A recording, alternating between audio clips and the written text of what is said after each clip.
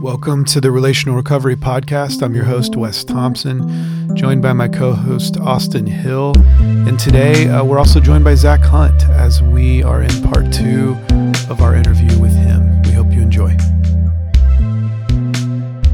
I'm going to ask you a couple more personal questions. Feel free to pass if you don't feel comfortable, but yeah.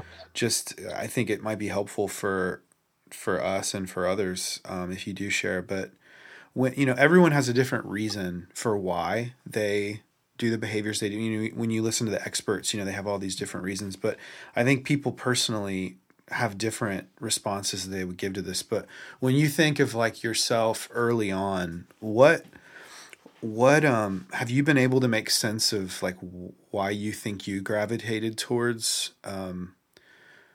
those behaviors that tended to be what people would call addiction? Yeah, I mean, I definitely can say I've connected some dots there, and it's for me. I think I've always had a thing. Like my addiction started before drugs. It was girls. I've always been fascinated with women, and it was a way to get me outside of myself. And growing up, I was very I'd say confused. I didn't know for a long time if I was gay or straight or bi or what. So it was very confusing for me. And it was a secret that like I didn't share this probably until about 2 or 3, 4 years ago. I think it was 4 years ago in a treatment center with a counselor. I shared for the first time. And but then I really started opening up more when I was here and talking about it more freely. But like I used women as that was like my out. Like that was me proving to myself that I wasn't gay. That was me proving to myself that I wasn't bi. Like the more women I slept with was a way that I could like convince myself that like I'm not that. I am something else. And there's a reason why I struggle with sexual identity. There was an incident with somebody that we'll just say that they touched me when I was younger. They did things to me. I'm not going to say who or anything, but it's just it was a process. It was another male, and this is something that I took with me to the grave that I said I was going to take with me to the grave. That really like freed me up. And just got a lot of weight off my shoulders when I was finally able to talk about it and share about it and just connect those dots as to why I do what I do. Yeah, thanks for your courage in sharing that. I know that's probably not super easy, especially in a public forum like this, but we do appreciate it, and it's great to hear that you've made a lot of progress in understanding yourself, but also connecting with other people. Yeah, it's hard to hear, some of the pain, especially as a young person, dealing with abuse is always just unfortunate to hear. So I'm really glad, man, that you've been able to do some of that work.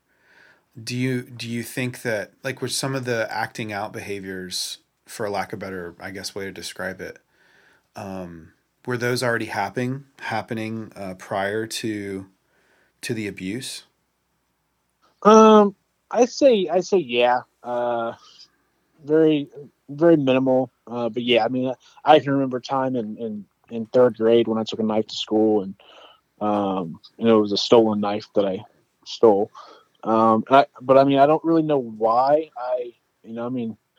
that being that young and doing stuff like that, like back then everything was good, So I think maybe that had to do a little bit with the middle child and the friends thing. Maybe I wanted to be accepted. I remember I took it to school and showed my friend at school, and they ended up telling on me. Yeah. So, but yeah, I think it was just more of an acceptance thing than anything. Yeah, searching for acceptance. Well, Yeah. Tell us a little bit about, because obviously you're describing, some difficult situations, but what's happened? You mentioned this the few years in Florida, which I didn't know about. So that's really interesting to hear. But then also, obviously, lately you're currently just about to end, coordinating at the refuge. You've been a leader for some time now, and you've done really well. And I'm just curious, what has that turn looked like? What has that time in Florida and then this time recently now? What's changed that has resulted in, I guess, more healthy, more health overall for you? So Florida, that is what really being a part of AA and NA really helped me understand why it's so important to be surrounded by others that are like you.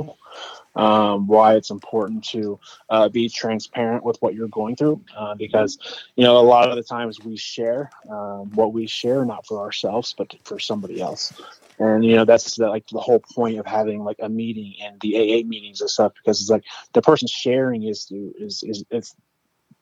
they're not there for themselves, they're there for the people that are listening, and so I think that's really helped me with my transparency and the things that I've gone through, and things that I struggle with early on.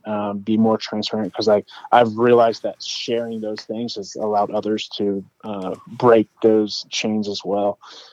So just really giving me a sense of community and learning the importance of it, and the same with the refuge. Learning that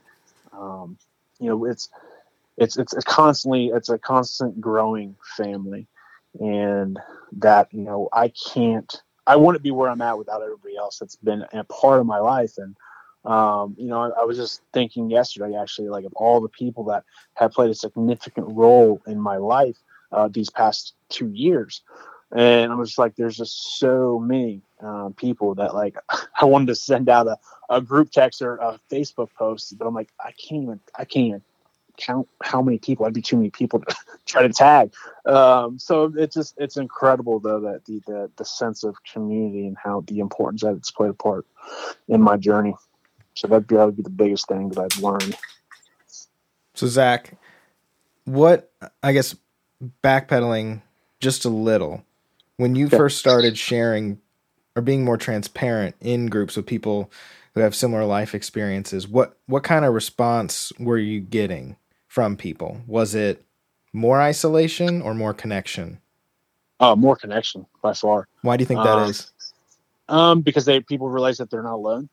A therapist told me the first time I shared it in group when I was in Florida, I was actually at the rehab I was at right before I came to the refuge. I did 45 days before I came here. And she told me that by me sharing that, I would be surprised at how many men have actually struggled or have gone through the same sexual identity crisis. She says, it's a lot more than you think, but not many share. She says, you're like the 1% that would actually share that. But she said, so many people go through that same thing. They just don't tell others. And so I find out, I probably say every time I've shared my testimony at the refuge, I've been pulled aside at least by one person every single time for them to confide in me that they can relate with what I shared. Right. So by you, and I guess this perception that we have, like, we don't share those things because we're afraid, again, that we will be isolated or pushed to the side or judged because of that very vulnerable thing we're saying, when in fact the opposite happens. Yep, absolutely. It's our own perception of rejection, but it's like, especially in a place like this, it's like we shouldn't fear that, and it's because we're so stuck in a worldly view, and a lot of people, it's like who you hung out with. There's in the crowd that I hung out with before the refuge, these are things that I probably wouldn't share because of rejection, because they're not there to love me, they're there to use me, and the refuge and places like that are the exact opposite, in that sense. So do you think that there is a hesitation to get into or to choose to enter a rehab because of a fear of rejection? Yeah, I think that probably has a big maybe a big plate role in it. You know, a lot of people don't. I think they're afraid to be real. I think, and they're because of the fear of rejection, for sure. Thanks for listening to this episode of the Relational Recovery Podcast. Tomorrow we will continue our conversation with Zach Hunt in part 3. We'll see you soon.